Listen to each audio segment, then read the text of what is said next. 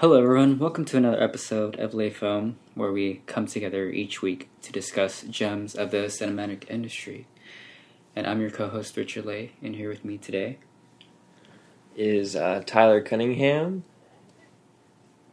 Kevin Carpio, Patrick.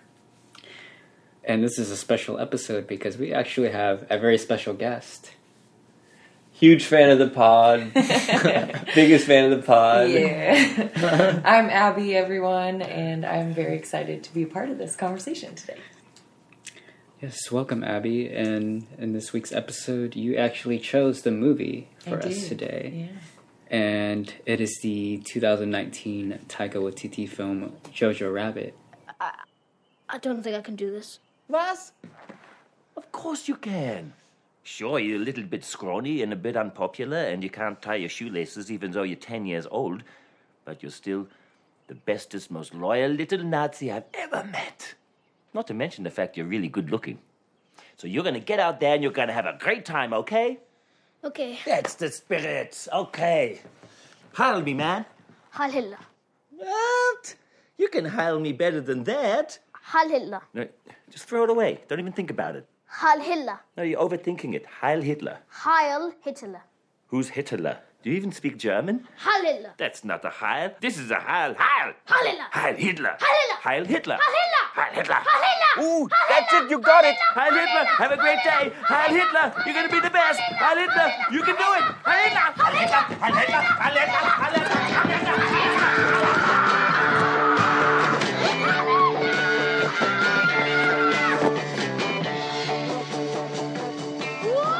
So do you want to tell us a bit about yourself and why you picked this movie? Yeah. So, I actually saw this movie in theaters in the Old Tower Theater in Sac with my sister, and I was pleasantly surprised, as Pat and I talked about earlier. Yeah, I didn't have very many expectations with this film. I just kind of went into it blind, and I was like, wow, okay. Kind of like got to me the first time I saw it, and I don't know, it just came across my mind lately, and it is a kind of historical fiction film, or not kind of, it is. And I am a history teacher. I was going to say, so let's I'm get just some background really, info. Yeah, okay, Some background yeah. info. So hold on, Abby, that's my fiance. my boo thing. Is it in the Before Sunrise episode when Tyler kept bragging God. about? Yeah, Damn it, my bad. the sequel. Anyways.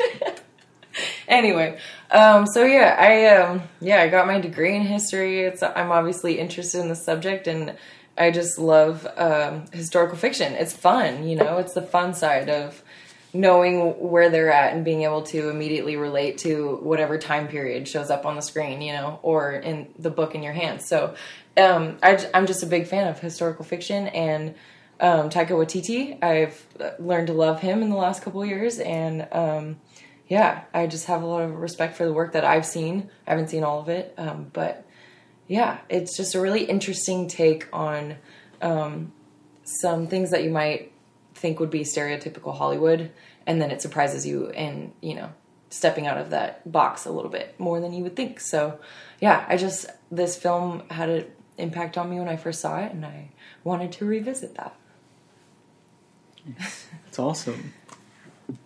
Yeah, so for everyone who that don't know what Jojo the Rabbit is, it's according to Letterboxd, it's a World War II satire that follows a lonely German boy whose worldview is turned upside down when he discovers his single mother is hiding a young Jewish girl in their attic. Aided only by his idiotic imaginary friend Adolf Hitler, Jojo must confront his blind nationalism. Blind nationalism. I like that. Yeah. It's a big theme, I would say, for this movie. In maybe current times. I was going to say, I'll get there. I think what I like is that,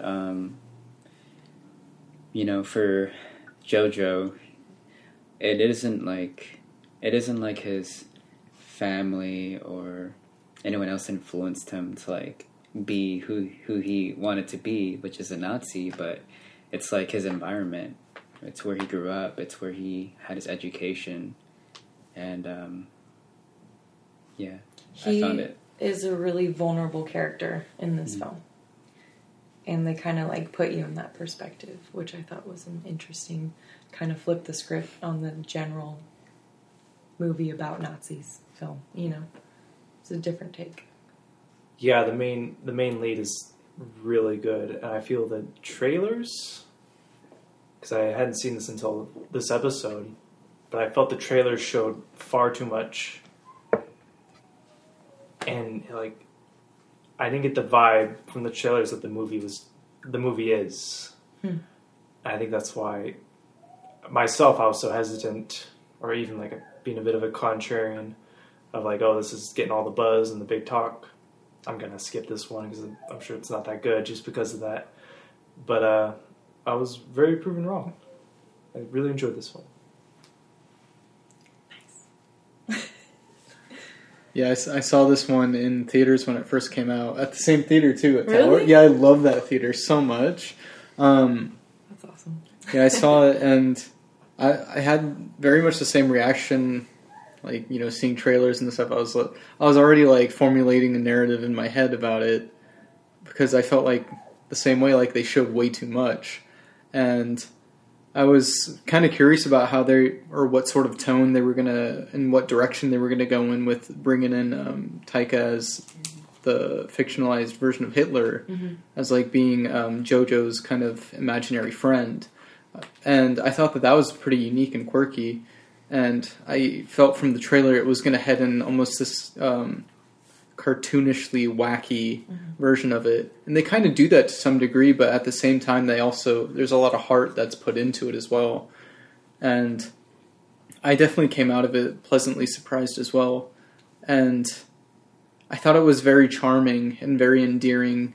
It reminded me of like how, the other movie that we've discussed that takes on a similar perspective of the eyes of a child during wartime, which is Spirit of the Beehive. I felt like with this one, it's just another take on that same perspective, which we don't get a whole lot of in most movies. And I love being reminded of just how trivial war is, and how, like it was brought up earlier with blind nationalism, it's crazy how that's just passed on to generations as they grow up, and they just sort of take it because that's all they've ever known. So yeah, I really enjoyed this movie as well. Yeah, I think, Abby, you're the one who showed me this movie. And that was your second time. Yeah. Sorry, that doesn't mean anything. Anyway. But yeah, I love the movie too. It's just like, I am so used to certain Nazi movies like Schindler's List. Honestly, like, I haven't watched a whole lot, but like Inglourious Bastards, everything is just, you know, this is a super like unique take on a Nazi film.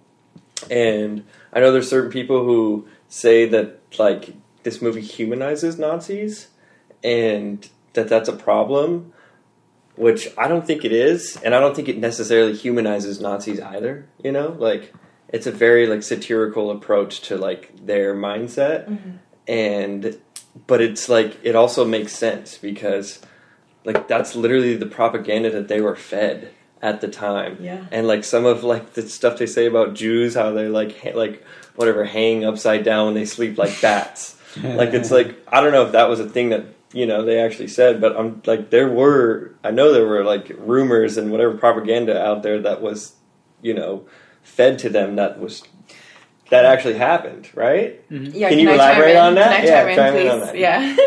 So that's part of why I love this movie, because you say it's humanizing Nazis and people criticize this film for that, but Nazis were humans. They were real people who chose to do what they did. And that's like, it's bringing you to this other perspective of the equation. Like, what does propaganda do to people? It's real. And it's alive today. It's still a thing.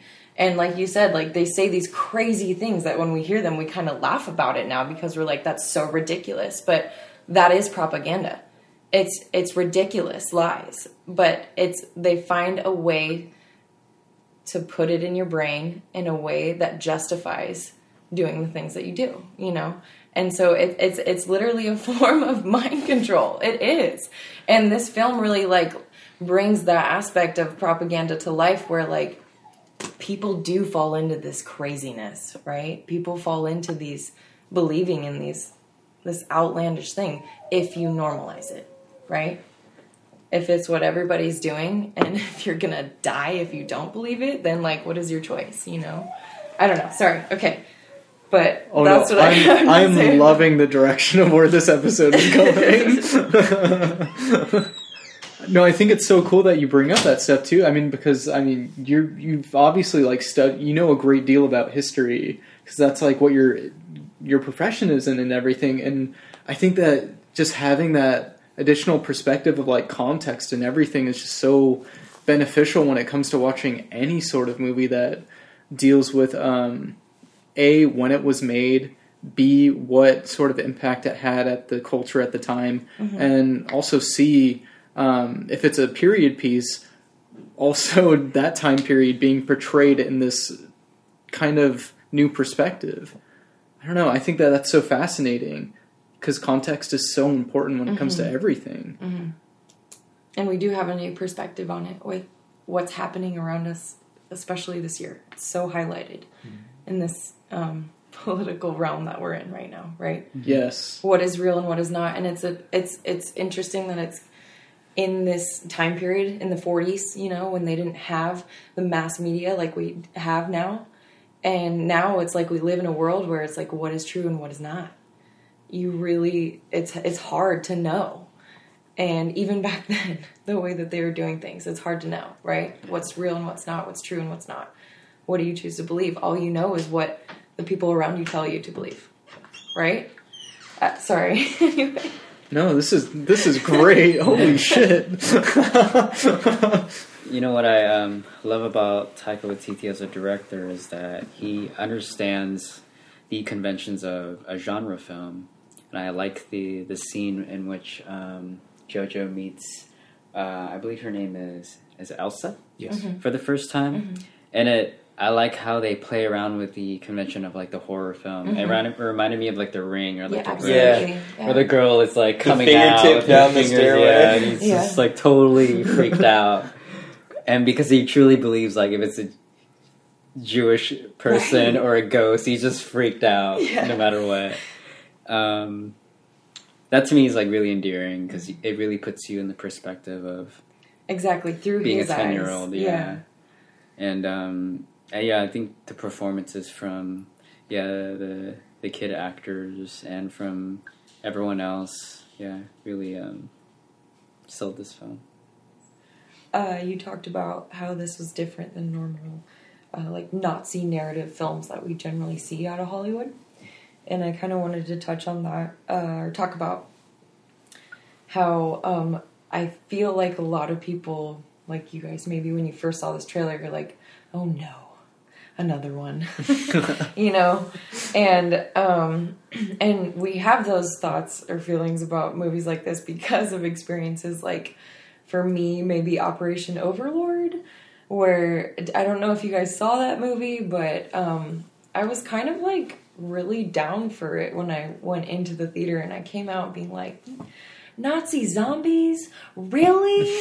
Like, okay, you know, but, and it was just nice to like see a Nazi Hollywood movie, I guess, because we have this obsession with the righteous war and America being on the right side of things sometimes, I guess. I don't know. But it was still different, right? So it kind of flipped the script on us, where it made us see through the lens of, like we talked about, of a young boy who's super vulnerable to, you know, everything around him. And that just makes me think about, you know, the propaganda that he's seeing. A lot of it is coming from his education, right? Like he's going to school to learn how to be a Nazi. And that was so real. And it just, another connection with what's going on now in modern times. Our president made an announcement about how he wanted to shift the direction of the curriculum of education to be geared more towards patriotism and nationalism and less towards learning about the social injustices of our history as a country, as a nation. And that just really resonated with me in this film, that it was like an interesting parallel of how controlled their education was in Nazi Germany at that time. And it kind of like snapped you into like, this is what it looked like then. It could happen again, you know? I've seen people say that we're in a kind of is it Myanmar Republic state? Like the socialist progressive republic before the rise of Nazism. Mm-hmm. I've seen people saying that about the current, like our social policies and social stuff is very progressive, but like class and wealth distribution, where it's distributed is very parallel to the rise of Nazis, where there's a growing disenfranchised feeling groups that's ready to eat up propagandized nationalist rhetoric. And I think from something we've all seen, a bit parallel to the movie is like the war on terror in our lifetimes. I've been doing some more kind of reading into that. And it's one of those things where it's scary to look back. It's a bit scary to look back to the early 2000s and the nationalistic fervor that was everywhere. I think we're all pretty much too young to be like fully waving the flag, but like when you think back about the news back then and just the coverage of everything, and even something like the anthrax scare, I think of 2005 or 2004, I was reading up on that, and it's been pretty much confirmed that those killings from the anthrax are connected to like laboratories in the US, and it's very much like a clear-cut case of artificial creation of an enemy by our own government only a couple years ago. And it's just, so this movie's a bit of a scary insight to like, we've kind of seen the stuff that's happening in this film, and with the way things are currently going, and there's a feeling it's only getting worse. We may be on the crux of something. I wouldn't think so. I think our tech overlords would keep us in check. But I don't know. Could Nazism rise in a postmodern world? We're entering uncertain waters, it feels like. That's a great question. Could Nazism rise in a postmodern world? Or would it be, would we be able to recognize it? I don't know. I think we would. I think every round of this type of thing comes in a different shape and form. So some people recognize it, some people don't. Yeah. It's like a different evolution of it. So you talked about finding that enemy, and I just, again, another parallel with what's going on. Like you're saying, this is leading up into, this type of historical moment, right? And we were warned about this after this war that this film takes place in. We were warned about the military-industrial complex, or industrial-military complex, whichever. And we were warned about what it would do to our society, and it totally happened. McCarthyism, and we were constantly trying to find the enemy because we were addicted to, like, being that savior nation and fighting the righteous war that saved our economy, literally. And, like, war is good. So now go out and find an enemy to fight a war against, And it's like we're always searching for something to hate because hate does unite people. It unites a certain group of people who are looking for that enemy constantly.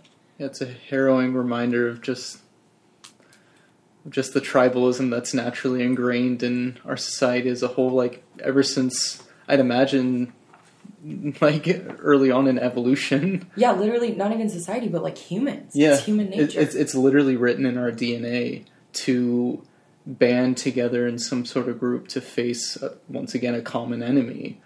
And when we don't have an enemy, what do? We find it within ourselves or within other people. Like, we project our own ideals onto them. And I don't know, like, it's so scary to even see like modern day groups or hate groups that believe that they're in the right. Like you have like the Proud Boys right now in Portland and stuff, and I saw like an interview on it, and it's terrifying. It's genuinely terrifying because you have people on the streets who are genuinely, this is their zealotry, this is their war, this is their calling, and here they are wanting to inflict not only violence but their own ideologies and suppress a group that isn't playing the same tactics or anything like that. And they're just demonizing people, and they're being fed all this propaganda that they believe to be true. And yeah, I genuinely believe that I'm in agreement, and like this is the first steps towards becoming like any sort of branch of fascism, authoritarianism, totalitarianism, dictatorship. Like we're at the precipice of that. And yes, this movie is terrifying because it shows how it happens. Especially to children, because it's like they just grow up believing this stuff to be just, oh, this is what I do. Like they question it at first, but then they get used to it. It's terrifying. Bouncing off of what you said earlier, Patrick, about like the anthrax scare, I remember my own grandparents, like they moved here from Vietnam in like the late 70s, early 80s, you know, after like the war. And, you know, for me to see like what kind of news or what kind of outlets they listen to, you know, it's not like they listen to CNN or they listen to Fox. They listen to like their own like Vietnamese like propaganda. So that even affects like what they really believe is going on. One time I'm about to get the mail and they're like, watch out, like don't get the anthrax when, you know, be careful when you open up the packages. And I'm just thinking to myself like, what? You really believe this? Like, I'm just minding my own business and this is happening. Like, where are you getting all this like crazy stuff? Like, you don't really believe that, but no, like we manufacture our own like fears and our own anxieties and like our own lives. Like, even though they came over here and they became Americans, they're still kind of hypnotized or like manipulated by their own like research and their own propaganda. Like they listen to whatever is convenient to them and they believe whatever is convenient in the moment. And you know, sometimes like getting knowledge is not free and you have to look for it. It's not just listening to CNN or listening to Fox. It's like finding other outlets and seeing what is like the real like reality or the real truth. Absolutely, yeah. At least trying more than one thing, right? More than one source, I guess. This reminds me of the first trailer impressions. There was a bit of that dismissal, not because I've seen like Schindler's List or The Pianist. Like I do still enjoy those movies. They're very riveting dramas. But it's just something about, like you said, what was the phrase you said? Like, I know the eternal, or the righteous enemy, or... fighting the righteous war. Yeah. Right? Because like World War II is like the most clear cut. Like there's one side's doing genocide and the other one's not. Good versus evil. Yeah. In the First World War there was also a smaller genocide ongoing. But we don't romanticize that one as much, even though films like Wonder Woman and I think a bit of... What was that Nolan film that came out recently? Tenet? Oh wait, no, 1917. Yeah. Yes, that one was another one where I watched that, and it just felt like this isn't. With other wars and conflicts, I feel there's like a feeling you need to put it more realism, or just the horrors of war feel more apparent. But when you go to World War II, it feels more clean cut, like almost Disney-ish, where it feels going back to like the way we propagate our patriotism and our role in that war. Of being the good guys against the evil guys, like we see reinforced in Hollywood media and movies all over the place. When I saw the trailer for this one, I thought it was like, okay, it's going to be a comedy where it's just like dunking on Nazis for 2 hours. Like I see, like, I've seen Saving Private Ryan, I've seen like better movies or like more gory movies about killing Nazis. I'll skip this one. And then what I watched was something completely, not unique, but it was a completely different perspective than I assumed walking into it. And it reminds me of it doesn't remind me, but another film similar to address World War II like that is Europa. by Von Trier. That is such a unique perspective, because I believe Von Trier's German, right? I think he's Danish. Danish? Mm-hmm. Okay. I may have just jumped the gun on the Von Trier. And the fact that he says Dogville was a film that helped him understand Hitler. He said, Oh my god. Yeah, Pat He's told also me made that. some pretty Interesting. controversial Whoa. You didn't want you things didn't see about the end of Hitler. Dog, Yeah. Yeah. Oh, yeah? Nazi Germany. Yeah. I don't know. I think he said some pretty bombastic stuff, but he can be criticized for about the whole Holocaust thing. And, I don't remember the quote or anything. I just remember he mentioned some stuff, and he's been really criticized for it. So yeah, I've seen that in relation to Dogville. I've seen him say that. I think Kidman's character is a bit of an allegory towards the end, especially to a rise of fascism and the way she militarily carries out her form of justice and order on the people. Yeah. And that, but Europa, I think it's another film, 2003 or 99. I forget which date exactly. But it was such a unique perspective because it's about an American German who goes back to fresh post-war Germany, and then you see more of a defeated German perspective, and there's sympathizers, there's non-sympathizers, but there's a general punishment being given to the complete German people. Mm-hmm. Absolutely. And, yeah, films don't often explore that, and it's a bit towards the ending, but this film kind of does the opposite of that, which was one of the big strikes for me. It's once something happens, it's all not sunshine and rainbows, but it's the day is saved, and it's the Nazis have been stopped, and the genocide won't continue, and the regime will fall. That is a good thing, but there's people behind all of that as Right. well, and there's people left behind. There always is. Yeah. And everywhere, right? And it just feels like when we see a Nazi movie or a World War II movie, it feels very more, it's going to be good, bad, good ones, or maybe a sad, bad ones. Mm-hmm. And it's just going to reaffirm our values. Yeah. And this one does. It does enough different stuff. JoJo. There's a lot of imagery and a lot of gut-punching moments that I would still recommend it thoroughly. Mm-hmm. yeah, I think this film has a lot of memorable three-dimensional characters. There aren't caricatures. There aren't just typical stereotypes of a Nazi or a Jewish person. They even make references to what each side is about, and that's where JoJo is learning about what it is to be a Jewish person. And when he talks to Captain K about how do you spot a Jewish person, he's it could be any one of us, It just says so much about you kind of just create that yourself. Yeah, I like that perspective because it really humanizes Captain K. He doesn't necessarily want to be in the situation. He's kind of a failed commander. That's what I like about this as a comedy, is they play around with that. He's not perfect. He I think he's my favorite character.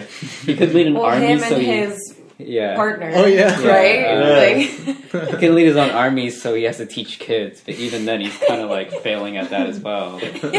So, and he lost an eye, and he's handicapped, but he's working on these offices, and yeah.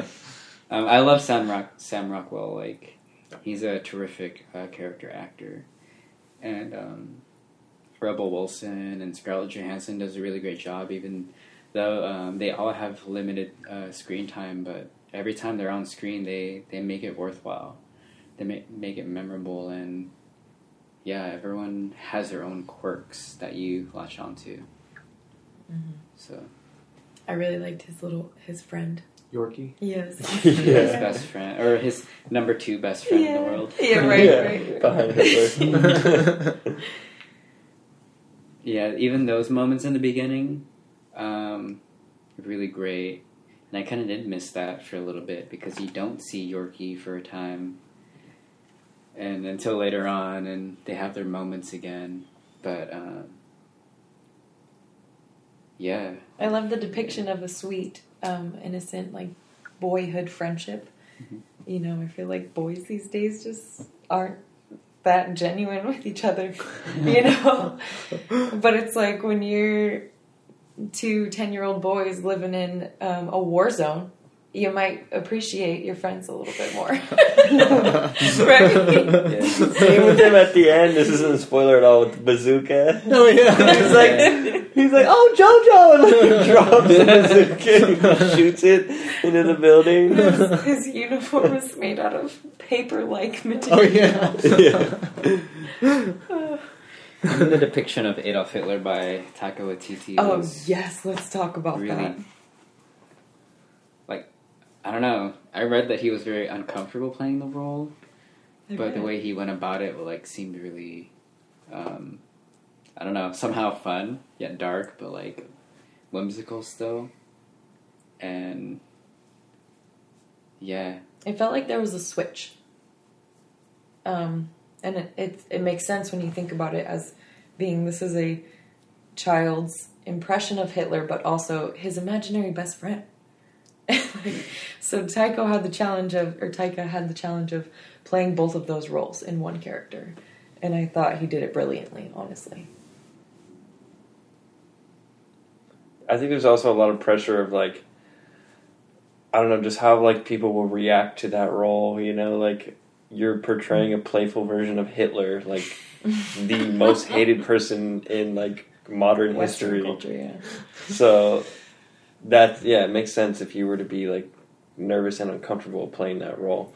But he did do it, I think, great, and I love the, like, the transition, how you see, like, JoJo's transition of, like, how he adores Hitler, and then as he meets Elsa, and, like, kind of, like, sees the world from, like, a Jewish perspective, and, like, just, like, what's actually going on, and, like, from his mother's perspective. What's his mother's name? Rosie? Yeah. Rosie, yeah, from Rosie's perspective.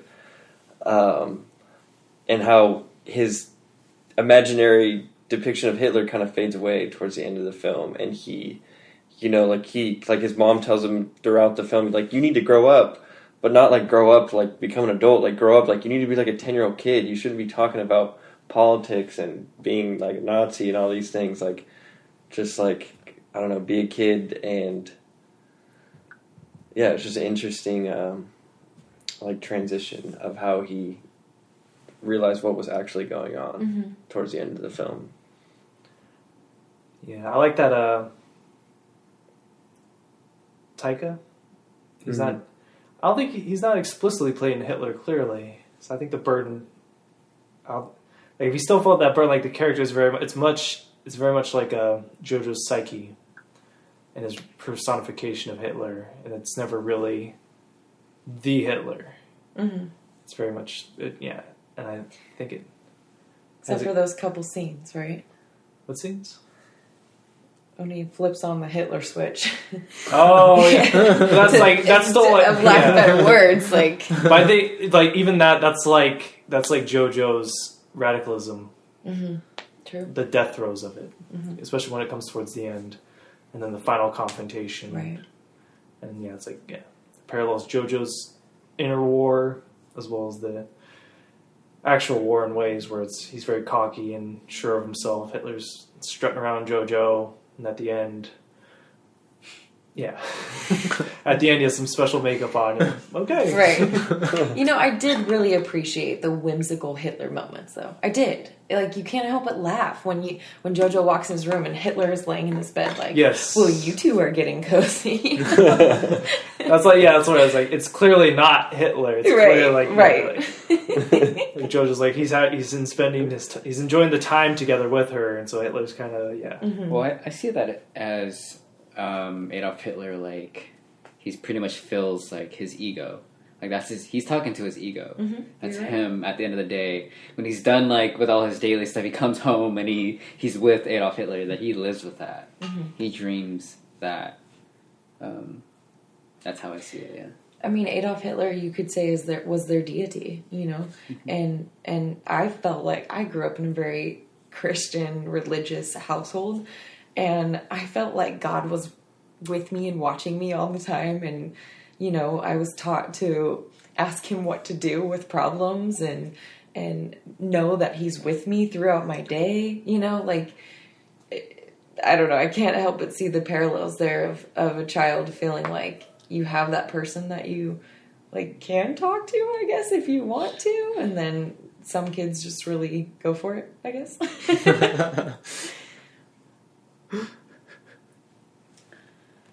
Yeah, with that being said, I feel like we should move on to give our ratings. We usually do out of 5 stars, so Okay. we're going to give a rating out of 5 stars, just pretty much from all of our initial impressions. Who wants to start? I can start. I give the film a 3.5. It did a lot of unique stuff. The comedy's great. My only grievances are personal ones I have, maybe nitpicks even, and I hope to go into them more during the spoilers. Yeah, for me, I give it a 4.0 out of 5. It really got me towards the end, and I'm just like, okay, this is a turning point for me. Yeah, I really love the supporting characters. Like Scarlett Johansson's Rosie was terrific. Like every moment you felt with her, she was just in it 100%. And yeah, I really got that emotional side from JoJo because of her alone. And yeah, I love like Captain K and his assistant, and I love all Rebel Wilson's character, who just chimes in at the right times for comic relief. Yeah, and then even down to Elsa, who's a really great deal of the story. You get that humanity from her, and I thought that those performances really underrated. Yeah, I know not every joke is gonna land with you if you don't connect with that side of JoJo's perspective, but I really liked it enough, and I'm glad you picked this movie, and it's up there for Taika Waititi's best films. I give it a 4 out of 5 too. Just like you said, all the actors, the boy who played JoJo, Scarlett Johansson, Sam Rockwell were all so good, and then I just love the playful take on Nazism and just making fun of nationalistic tendencies in society. I think it just ties so well into what's going on today in certain people. But yeah, and it's just a really funny film. I love Taika Waititi. His comedy is just my exact style of comedy. Just stupid, but still there's some deep meaning in the stupid, it hits good. So yeah, I give it a 4 out of 5. Not trying to be the same, but I also give it a 4.0. This film is diverse, and it makes you think, it makes you laugh, it makes you cry. And, you feel all the feels, but by the end of the movie, it was entertaining overall, and it's doesn't have a perfect wrap-up, tie the knot ending, I would say, but you still feel I don't know, good about the experience, right? And, yeah, I don't want to give away any more than I already have, but obviously I love historical fiction, and this was a comedy, fun twist on that. I'm going to give this movie a 3.5. I am a huge fan of satire. I think that it's a lost art in some way, and I feel like it's a very important genre to keep alive because all it does is spark up the vigilantism in our own perspectives of, actually having some sort of moral compass and having some sort of ideals that we strive for, and also being able to make fun of ourselves at times too, because it, I don't know, I think that it's really powerful when you can incorporate that sort of stuff, because it shows that you live in a society that allows you to do that. Even with that one movie that we watched a while ago, Confessions, like being able to have that sort of freedom to create something where you can make fun of a country's past or a certain figure. I think that that's an incredible thing to be able to do as just any person living in a society. And like what Pat said, there are some things that like some grievances that I had with the movie, but I think that we'll probably like get into it later. The one thing that I will say is that it had some really good points, and I just wish that they would have hit upon them a bit more, because they were like right there, and it's like go all the way with it.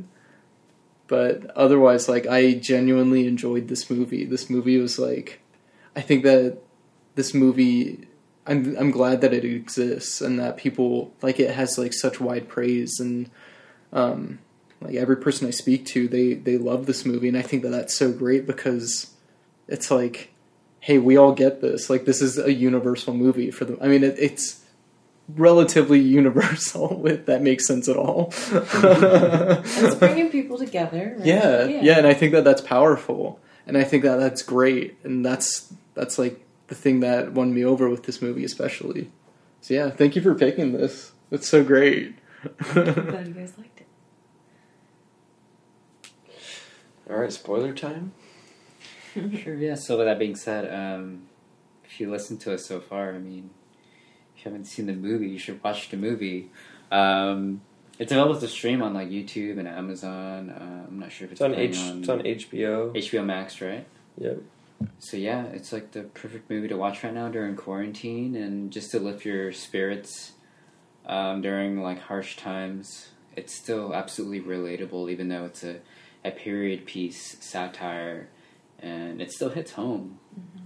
Mm-hmm.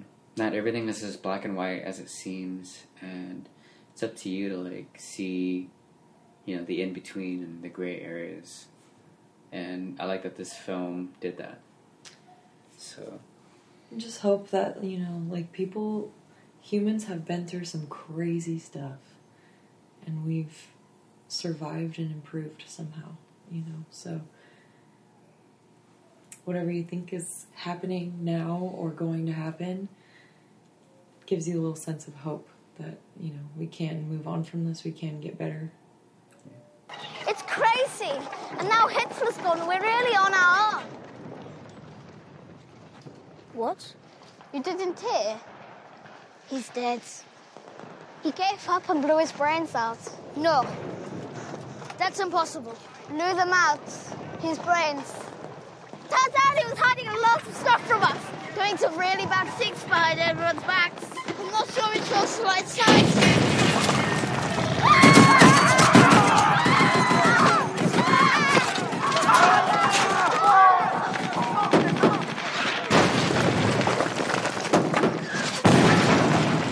I like that the film doesn't pull any punches when it gets to the scene where Jojo is walking down the street and he sees like the shoes, Rosie's shoes, and you just remember that scene because even before that, when the last time he was hanging out with her, she was dancing and you see her shoes and she jumps off and she tries to ride away with him and their bikes, and you just remember that, and you're just like, wow. The shoes were a big theme in this, and dancing, right?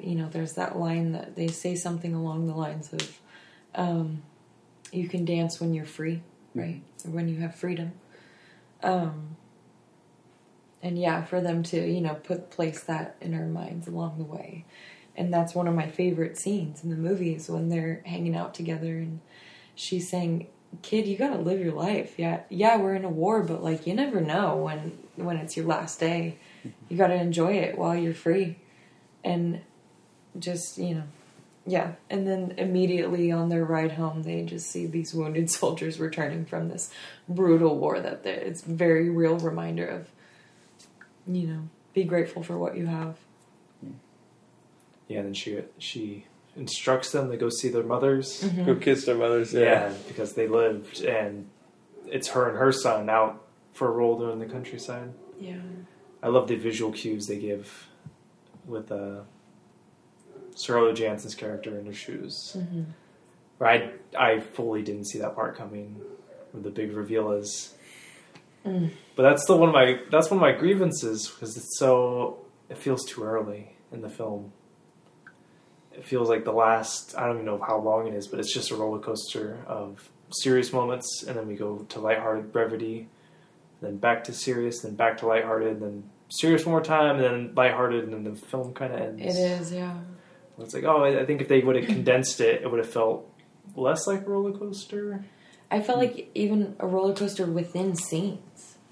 Like the scene when he's complaining about how he misses his dad or something, and she's like, "You want your dad?" And then puts the chalk on her face, and it's like a roller coaster. You're like, "Whoa, this just got really real."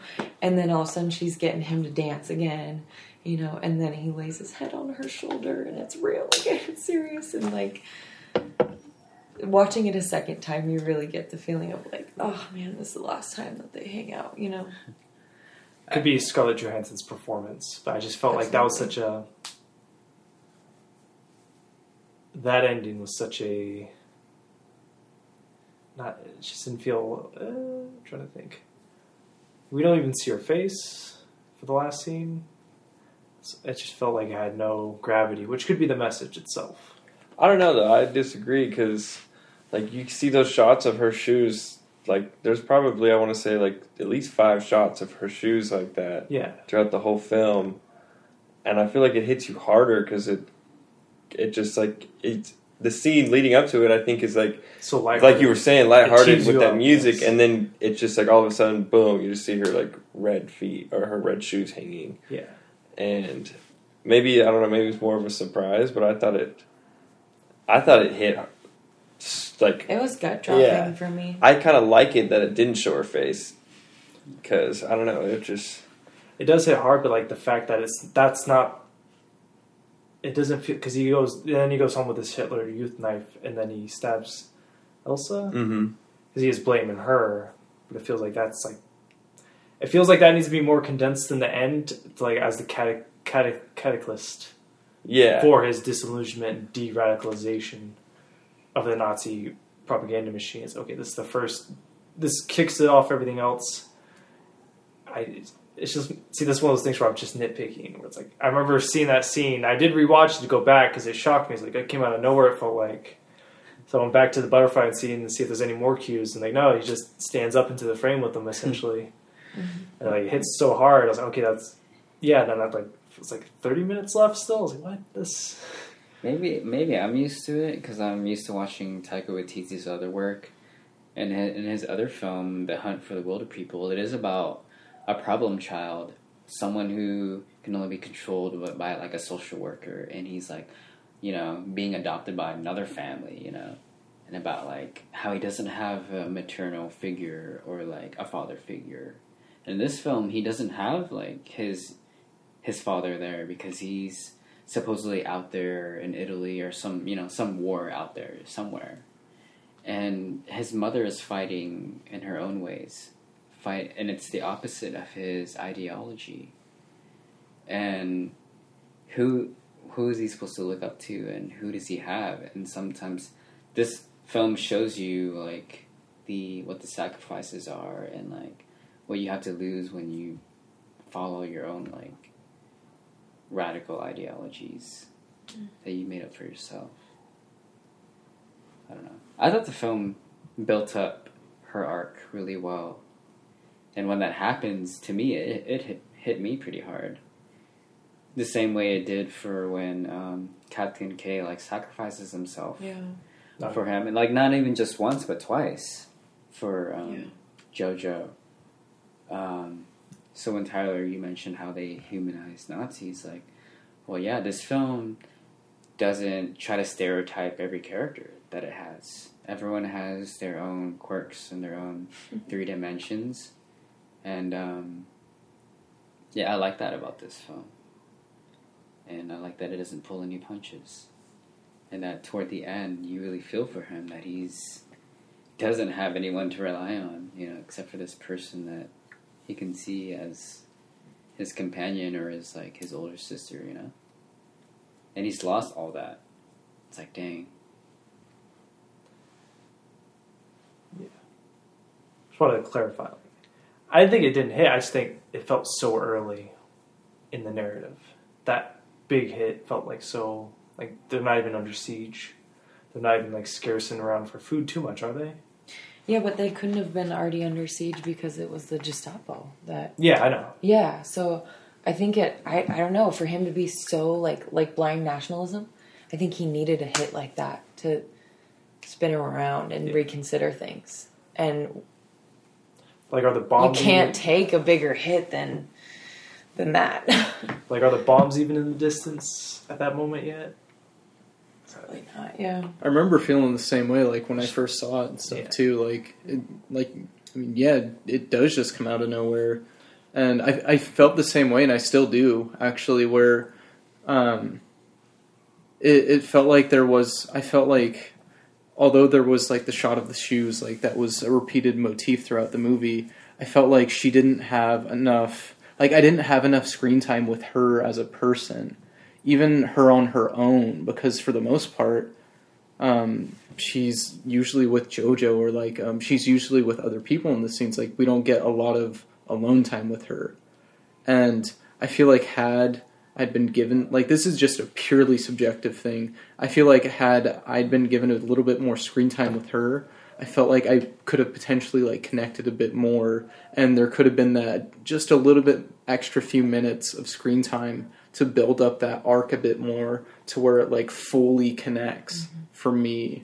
And obviously it's different for everyone, but I felt the same way. But that's not to say that it's not executed well, because like it's very shocking, and it does send Jojo on this huge 180 in terms of his ideology, because here he has like these idols that he like looks up to, and these aspirations, and now everything that he's believed in, even though he's not even that old, but his entire life is relative to a lie, and he has to somehow figure out his new worldview without a parent, which is crazy. And yeah, that's how I felt about that part. I think the reason why the film hit me so hard is because when Scarlett Johansson was on screen, you remember every scene that she was in.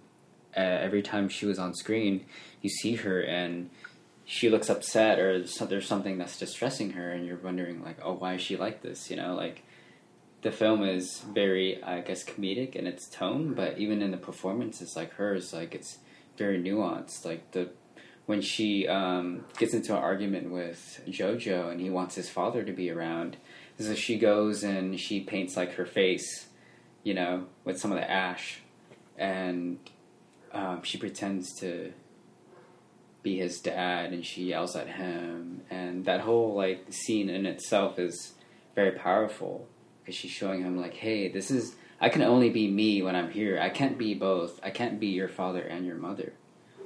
And even a scene like that, to me, like, I thought was built up really well and into like her demise later on. And I didn't think that it came too early. I think there was just enough of the scenes where like, hey, I'm in Jojo's perspective. I'm not in her perspective. I'm only in his perspective for this moment, for when I get to be with my mother. And she's gone a lot, right? Yeah. And like you And she is say, gone a she lot. has this look of something's on her mind, always. And obviously she's hiding a person in the walls of her house. So that has to be, a heavy weight on our shoulders. But like you said, like we wanted more screen time with her. We wanted to know her character more. We had that like desire to have that deeper connection with her, because she is quite a lovable character.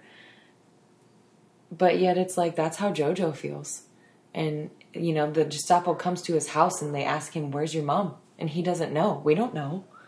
She's kind of a mystery sometimes. And I think that had a lot to add to like, it was very much the culture of like, questioning your neighbors and pointing the finger, and also keeping to yourself and not telling everyone your business. One thing that I noticed watching it the second time that I loved was the cut immediately after the shot of her shoes hanging is the cut of like just one of the buildings of the houses, and there's a cutout of like two windows in the attic, and the cutouts look like eyes, you know, and it's just like that's how it was at that time. Like your neighbors are spying on you, like you couldn't trust anybody, and like that's who knows, maybe that's like a foreshadowing of how she got caught as like her neighbor just told on her because they thought she might have been like harboring a Jew or whatever, and yeah, because they did this at his house out of nowhere. It was a really intense scene. Like, oh my god, why is he being investigated now? You know, and he's by himself. His mother's not home, so what is he going to do to not be caught? Right. And I thought that was such a brilliant scene when she just comes out and pretends to be his sister, and that's another scene where it humanizes Captain K as a Nazi, because he had reasonable doubt to like accuse them of lying and hiding a Jewish person. So Like, Sorry. it's all right.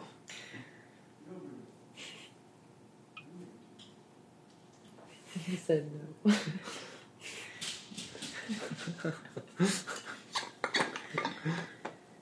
That's just also just one of those moments where you feel like, dang, what are you supposed to do in that moment, you know? Even when you're harboring somebody or, like, you're just against the mainstream message of what's happening in that world, like, how are you supposed to navigate behind that? I don't know, like, how do you survive? And her character was killed, I want to say, just for enemy propaganda? Because she has, Jojo finds that little piece of paper, like, was it Berlin Will Fall? Yeah. And she's, like, leaving them in places. And when she's hung up, attached to her dress or between her feet, it's, like, stapled onto her clothes. Yeah. Like, she's the one handing these out. She's being hung now.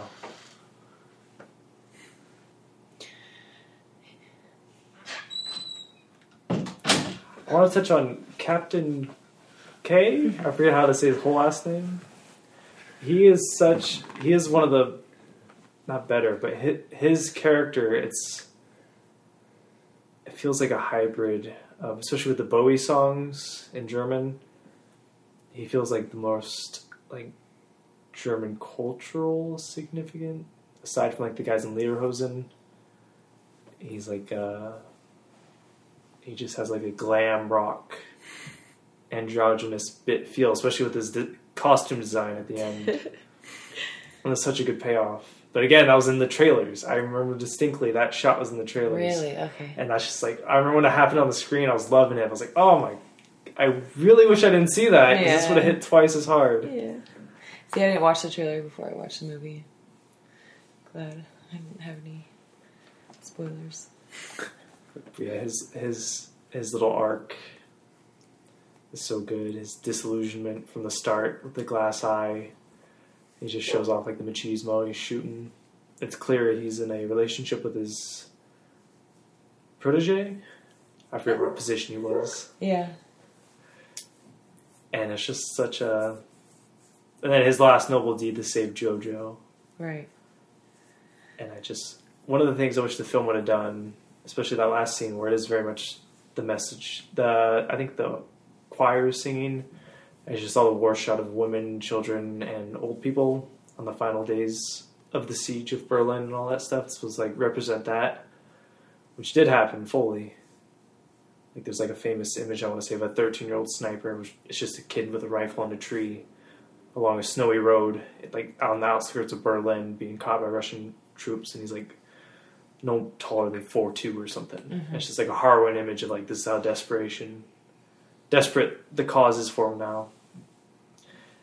I really appreciated they did that, but this is one of those things where it's a nitpick, because I know it's a comedy film, it's a big budget, but I have the same nitpicks with like dramas of the same genre. I think you guys all heard me say this 100 times, like 1917, all that stuff. Like if you're gonna visually portray war, I don't want you to hold punches. I want there to be gore. I want it to be the juxtaposition of Captain K Right. and his glam rock, the absurdist nature of his war regula, which parallels like French World War One costumes before they got caught up to the modern age. Like the first year, they're riding horses against machine guns and stuff like that.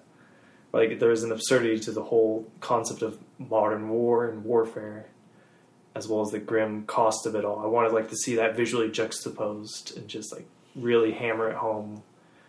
I felt they could do that, but I could see why the studios or other hands would interfere. Like, no, just Right. give a couple of people bloody noses and have them close their eyes on the ground Right. instead of just like, yeah, the Well, if more you're gonna harrowing. spend money like they spent, then you got to reach broad audiences. Well, I mean, Yeah.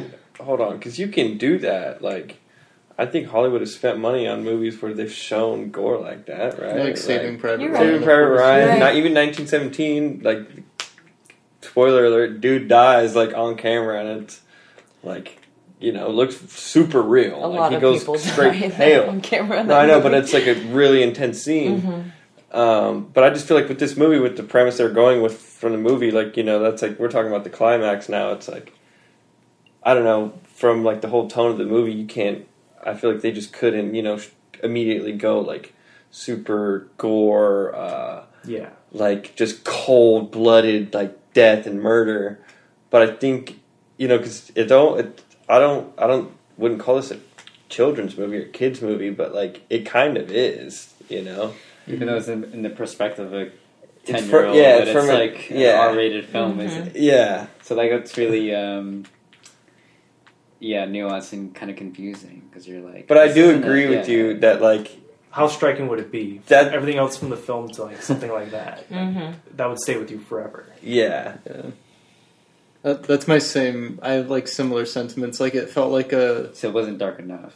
Well, I wouldn't say that. No, You need to be felt more dark. It felt like the rate. they film podcasts. It's never No, dark. it felt like it was mentioned earlier. Like obviously, it's a Hollywood movie, and they're spending a lot of money on this sort of thing. So of course, they want to have, you know, people running out to see this movie and like having it be like a widespread success. So of course, they can't be as explicit, and they can't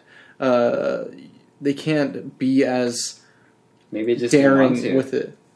Maybe it True. didn't want to. True, they could. Like that's another thing too.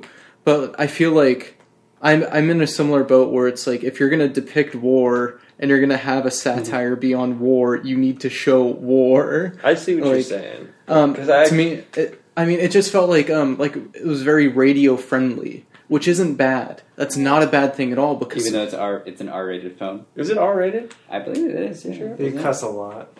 but even then like I mean, it- there's dead bodies. There's people dying. There's There people is, getting but shot. like I see what you're saying actually, because I think if you see like Scarlett Johansson's character like alive and like get hanged and like maybe her feet like dang like twitch and then Or- she dies, or like Captain K actually getting like, you know, brutally shot Yeah. like there, like you see it happen.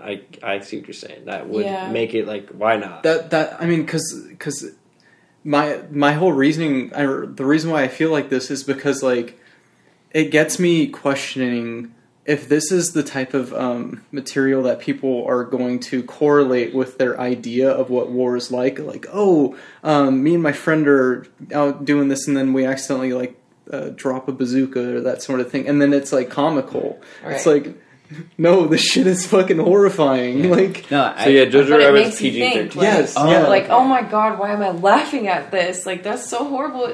When Yorkie drops that bomb, he probably killed some people. yeah. yeah, And but it's funny in the moment. But then it's that, you know, that dark comedy where you can't help but laugh in the moment. That's why I say at the climax, because it feels like the tone's shifting where it's more about Yeah. like Mhm.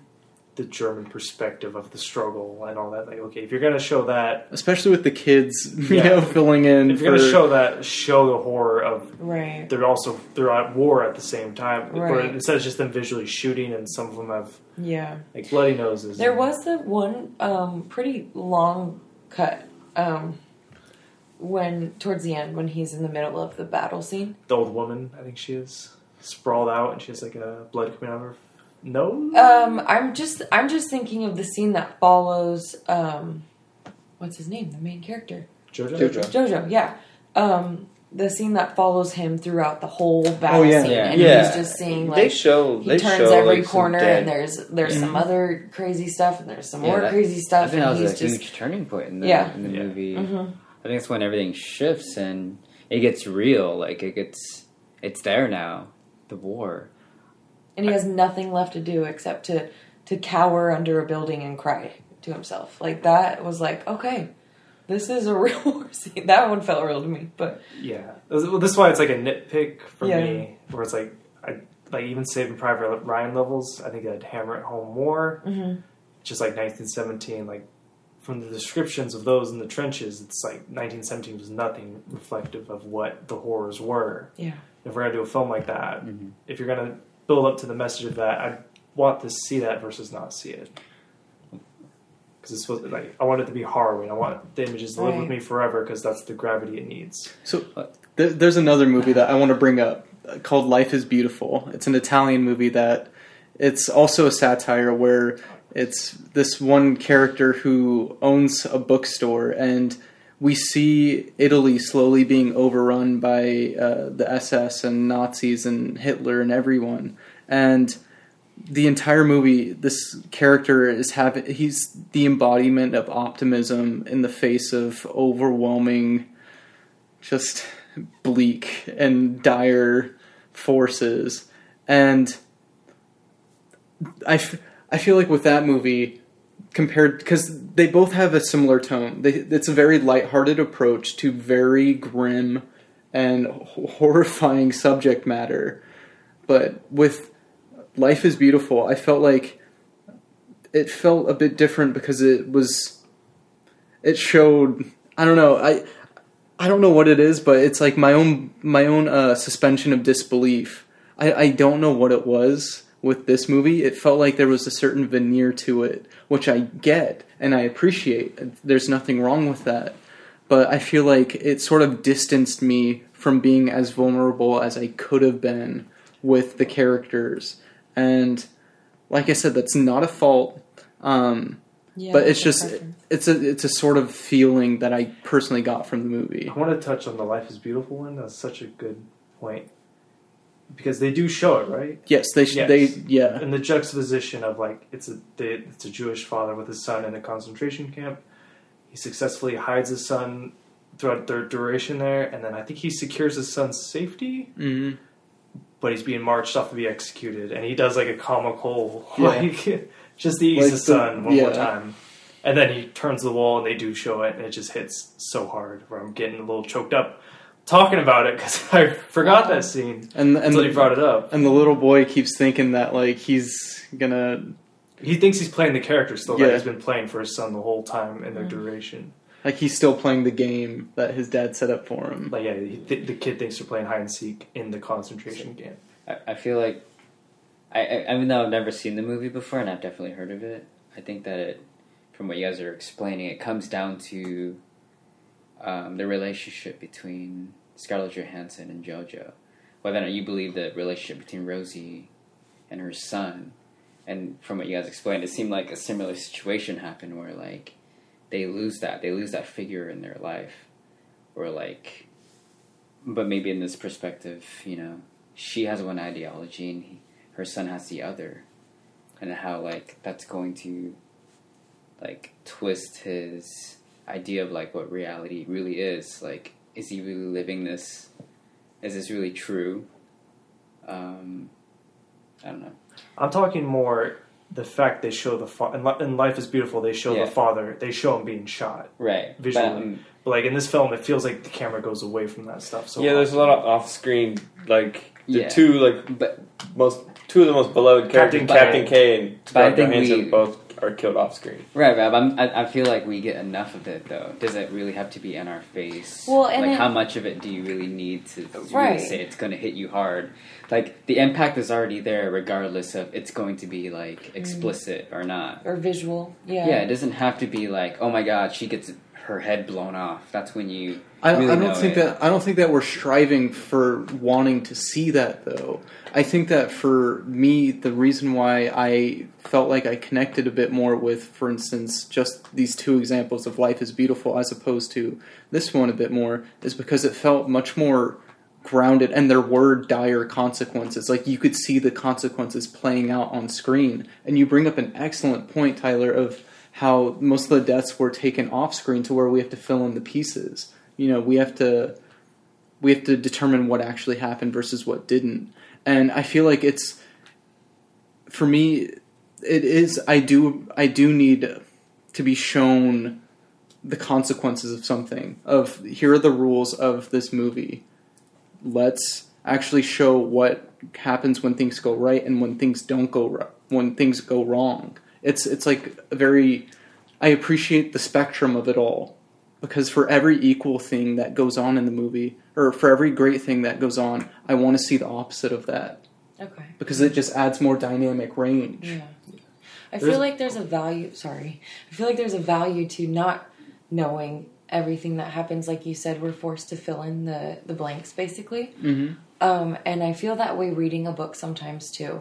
Because it gives you the freedom to create whatever aspect of that story it makes it more relatable. If it's not so much like this is exactly what happened, but it makes it so like you are putting yourself in the shoes of that character and you're imagining what it would be like to lose your own mother. Like, it taps that string in your heart.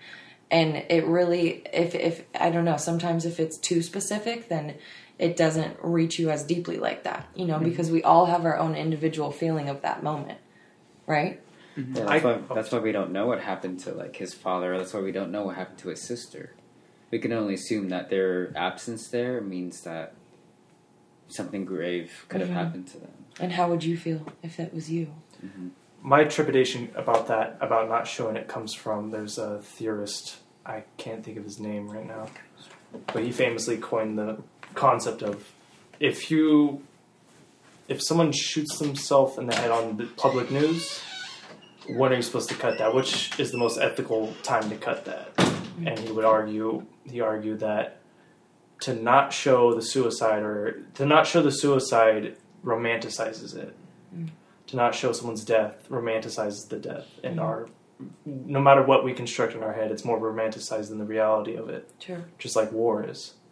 And that's why I think the philosopher said the most ethical way to show it is to show the person kill themselves, to not perpetuate a romanticized version of suicide in someone's head. Mm-hmm. And that's why I think with films like this, when Kevin said there's a veneer feeling to it, and why I feel it's a personal nitpick, but when I see a serious film addressing these things, I want it to be as hard to watch as possible. Just not... It's so hard to demand that of films because it's not a realistic request or expectation. I mean, it makes sense considering, like, the subject matter, of course. You know, if you're going to make a movie about, you know, the people of Germany as their country is collapsing. And yeah, that's where the film also has a bit of that in the end, especially contrasted to, like, Europa with von Trier. There's still Nazi sympathizers. Mm-hmm. I don't want to go full. I don't know if it's been co-opted by right-wingers, but the bombings of Dresden, as well as the American perspective on Hiroshima and Nagasaki, where it's like, from the West, we have and media reaffirms this, we have such a black and white view of the conflicts. Like, you know, like, were the atomic bombs necessary? Was the bombings of Dresden necessary? Where you see those images, they're harrowing, of like the firebombing and the people in the bunkers, where the city was made of oven and there's people in bunkers under that city, and you see the claw marks on the walls, and it's like, okay, this is a harrowing, inhumane occurrence of war. But then, like, this film, I don't know. I don't know if what I'm saying is coming up together, but it's just I want more. And that's me nitpicking something from the film. Yeah, I still enjoyed it at 3.5. It's still great humor and great laughs. Like, it doesn't carry on the I don't know. I feel like for me, I want to have as much of like the context as possible because I want to know what it was like for a person to live during wartime and to have all of these things happening. And I want it, like, although this movie takes a sort of magical realist approach because of just JoJo's imaginary interpretation of Hitler, and I think that that's I guess an argument could be made that the movie is supposed to be this way, and if it is, then I appreciate it because that's it. It obviously like knew what it wanted to do, and it set out to do that. And what did they come out of it with? They came out with a very universal movie that can, that anyone can relate to. But I feel like a little bit of the authenticity is being lost. Like it's slowly being shaved off, like the details are slowly being washed over a bit. And I want to preserve those details as best as possible because it's important to remember history as it was, not glossing over the details. And I don't know, because I guess that my worry is, what if this is, one of the deepest World War II movies that any type of war movie that a person is going to see in their life, and this is the only thing that they have to go off of, oh, what is war like? Oh, it's like this. And I think about like seeing Come and See, and then I think about this movie, and I'm like, whoa, like this stuff happened like in World War II, and I don't know, because that's the version of World War II that I think of. Right, but then if that's the gold standard of how you should view World War II movies, then you have to discount so many other films that try to tackle on that subject, because not every film is trying to be like what you said, Come and See. Because Come and See is grueling, it's horrific, like it's an incredibly authentic film. Mm-hmm. But it doesn't necessarily mean that say for instance Christopher Nolan's war film 1917. Not 1917. I don't think he made that. No, he made that other What's film. Dunkirk. Yeah, Dunkirk. Yeah. Like my criticism of that film is that it wasn't brutal enough, or I felt like, like you said, it kind of glossed over some pretty hard hitting sequences in war. And even though I feel that way, I'm not necessarily saying it's a bad film, but it doesn't mean that it has to be like Saving Private Ryan, gold standard of this is brutal war, and you need to see your comrades get brutalized or messed up, or like sometimes that's not the right. main purpose of the film, right? Sometimes it's set in World War II, but there are many different aspects of World War II. Yeah, and it is. I don't want to say asking a lot because that's not what I mean, but high expectations for it to authentically portray every aspect of what it truly meant to be in that time period. You gotta you really just need to focus, or else it would be. Or like The Pianist, like that movie's not trying to be a satire; it was trying to be extremely melodramatic, and there are some elements in that film where wow, that was really dark, way darker than anything in Jojo Rabbit. But Jojo Rabbit's trying to be this uplifting satire. It's not trying to say not all, your entire world isn't completely nihilistic. It's not trying to be a nihilistic film. I think that there is certain hope at the end. And I think similar to a show that's playing now on Amazon is The Boys. It has so many elements of that show parallel Jojo the Rabbit in general, because it is satire. The Boys is a satire of superhero genre, but it's showing the political side of it and how there are real consequences to your actions. Yeah. And I think JoJo did a really healthy balance of being dark and being comedic and being satirical. Can we talk about how good at those three things Taika Waititi is? Yeah. It's all common themes for his work. And honestly, What We Do in the Shadows. I love that movie. I need to see that one. That's my favorite one by him. Yeah. I think he does I think it shows an awareness of film genre in general. Mm-hmm. I think that it's really showing his love for genre. That's what I've stated before, like his love of like the horror genre and how he makes horror genre fun. Mm-hmm. It's for people that are like aren't typically into horror films, but if they want a more of a lighthearted approach, you watch What We Do in the Shadows. Yeah, and I was thinking earlier when you guys were talking about these other movies, I'm like, what an uncomfortable viewing experience. And if that's what you like, then that's what you like. That's awesome. But I don't particularly seek out movies that are so raw and gut wrenching and you know, it is an uncomfortable for a reason, right? It serves a purpose, and you need to watch movies like that. But I'm not going to watch Saving Private Ryan every night. I'm just not, you know. I don't want to feel like that every day. I do think it's important for us to put ourselves in that space, though, and really, you know, soak it in. So I do think it's important to watch films like that sometimes, you know. And I'm not saying that like we should just be just like going on a masochistic experience of I just don't think that's what you're saying. I'm sick fuck. Yeah. Like our Left Down podcast. No, I'm saying that like I just wanted more of a balance of like, because there were so many beautiful moments in this movie, but I feel like the darker moments didn't necessarily.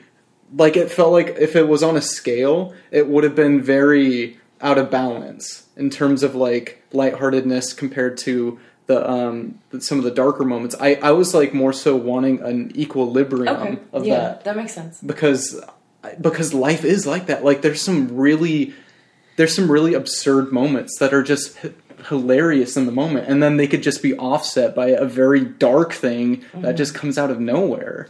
And I feel like the dark moments that were there didn't have the same level of attention and detail as some of the more beautiful moments. Like, it didn't feel as developed as it could have been. Mm-hmm. That's my criticism. As it could have been. Yes, as it could have been. Yeah, like the but potential. he might have wanted it to be off balance like that. Yeah, which is why like I don't necessarily hold it entirely against the movie, because I do get the tone that they were going for, and I appreciate that. I appreciate it for what it is. I think the good balance in that, though, in this story is, like, Elsa writing to, what's his name? Nathan, yeah. And how, like, we find out what happened to him without even them literally, like, telling us every moment about him. Like, you get little details about it. And I thought that the fact that we were left to guess until she mentions it, how he died of tuberculosis, was really like gut-wrenching, because you're like, oh yeah, he could have died at the war, or he left, or like, you know, maybe he just abandoned his country and just, you know, left her, but he just died of tuberculosis. So like, dang, you know, it is another like, whoa, war is crazy. War sucks on so many levels. There's so much more. It's the layers. It's never ending. I want to say also the context of the world outside of the film. I want to say that's another, not the direct context, but like in a post-Inglourious Bastards reception, where like when people don't get that movie, it's alarming to see how coded people are becoming, and a film like this comes along and it reaffirms some of that stuff. I just have such a hesitant eye to the messaging and the signs and signifiers it's giving off, where it's like, I just wish we would have done something different, or like just don't include it, because the film stands on its own and its own merits, but because of the context of other films before it and like the reception of those, like people believe Inglourious Bastards, a film just about killing Nazis. They don't see the irony in it all. And it's just like, okay, well, people are receiving code so poorly and messages so poorly, and we have another film that's kind of reaffirming that, where it's just like, I wish he would have changed it to make it challenge more people, because it has such a wide audience. Yeah, it's definitely not like, I would say, a challenging film to analyze.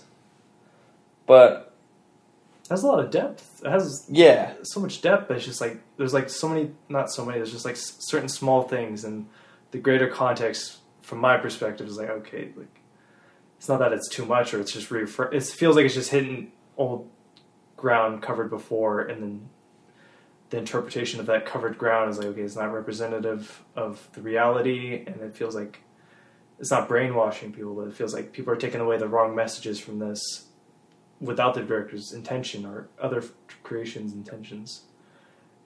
And it's just like a little nitpick I have for the film. Mm-hmm.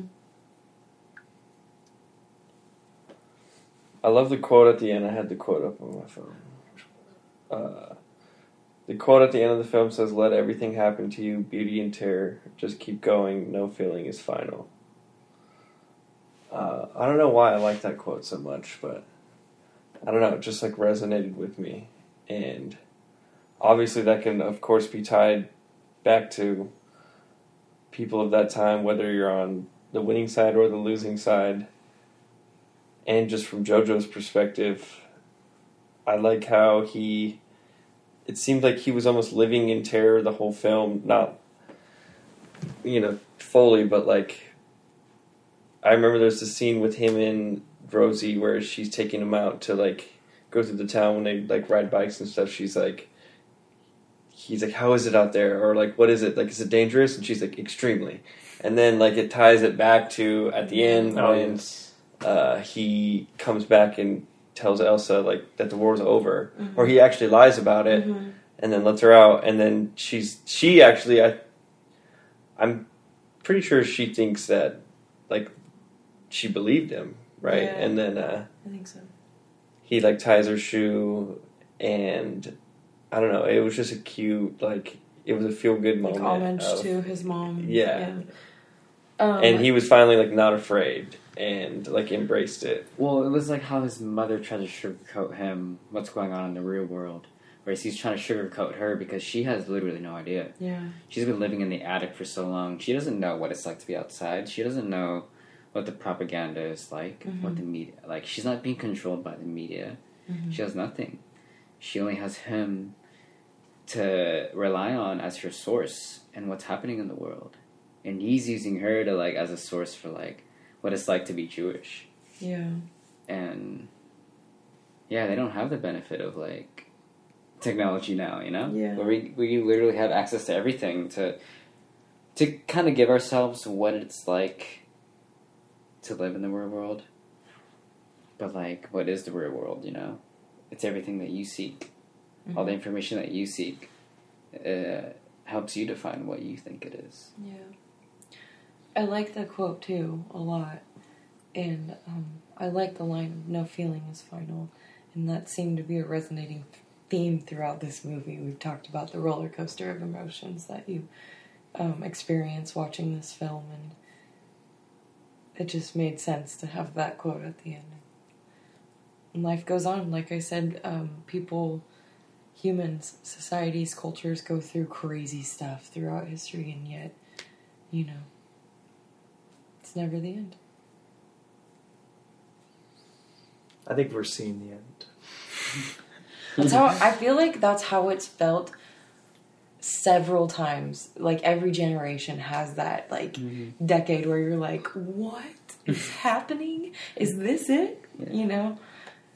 Well, it's like when Stanley Kubrick made Doctor Strangelove or How I Learned to Stop Loving the Bomb or whatever. He made that film like literally during a time when the U.S. and the Soviet Union were they were at odds with each other. It was during the Cold War, and he made that film right when it was happening. And some people can say at that time, "Oh, that was insensitive," or "Oh, he pulled too many punches," or "He pulled enough punches." Like, yeah, I think A guy riding a missile down that's pulling no punches. I'm just saying, like, back being then, a cowboy, yeah. Back then, he was pushing it. I was like, but I mean, that could be what the consciousness was about at that time. We don't know if that's how he was feeding upon like what was going on ideologically during that time in Hollywood. Yeah, it happens in every era. Like there is like a leaning towards that political spectrum. Like, whose side are you on? Like, come on, this is America. Like we blow everything up. Like this is how we end conflict. You know? Yeah. Whether or not they made that film during that era or many years after, like Jojo the Rabbit, yeah, I don't know. There are many different approaches to it, and I think when it comes to satire, I think they're doing just enough. I don't think they have to hit too much, I think, on the explicit side. Like, we know that the war is harsher than what JoJo is, like, showing. True. Most people viewing it. Yeah. Like, I've we know seen that. other Like, Nazi, depressing Hitler. Like, World we War know II that. movies. We know that Hitler was a terrible human being. We know how sickening he was. We know about the camps and stuff. I don't think the film needed to show us, like, all that stuff. I'll say more like I'm pessimistic about the future and our Silicon Valley overlords. Check out the podcast. Rate the podcast.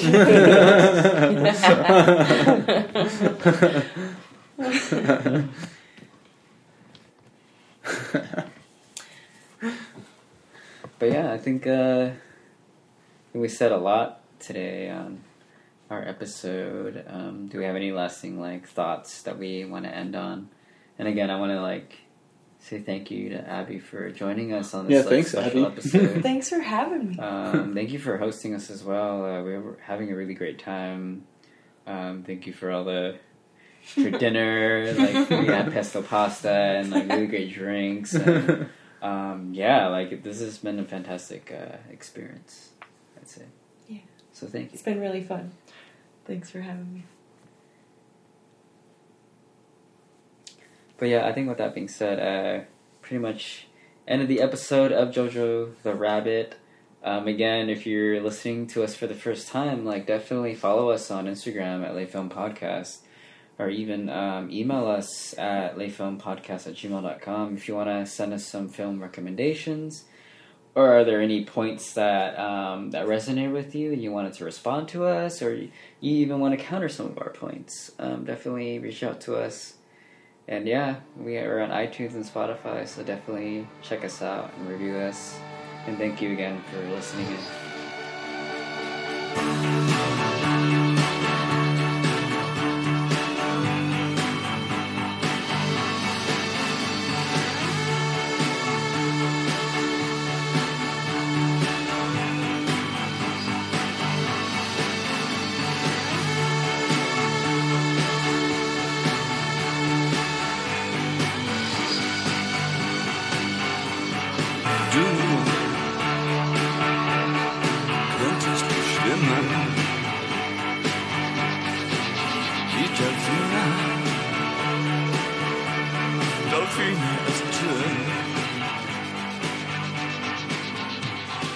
Niemand gibt uns eine Chance.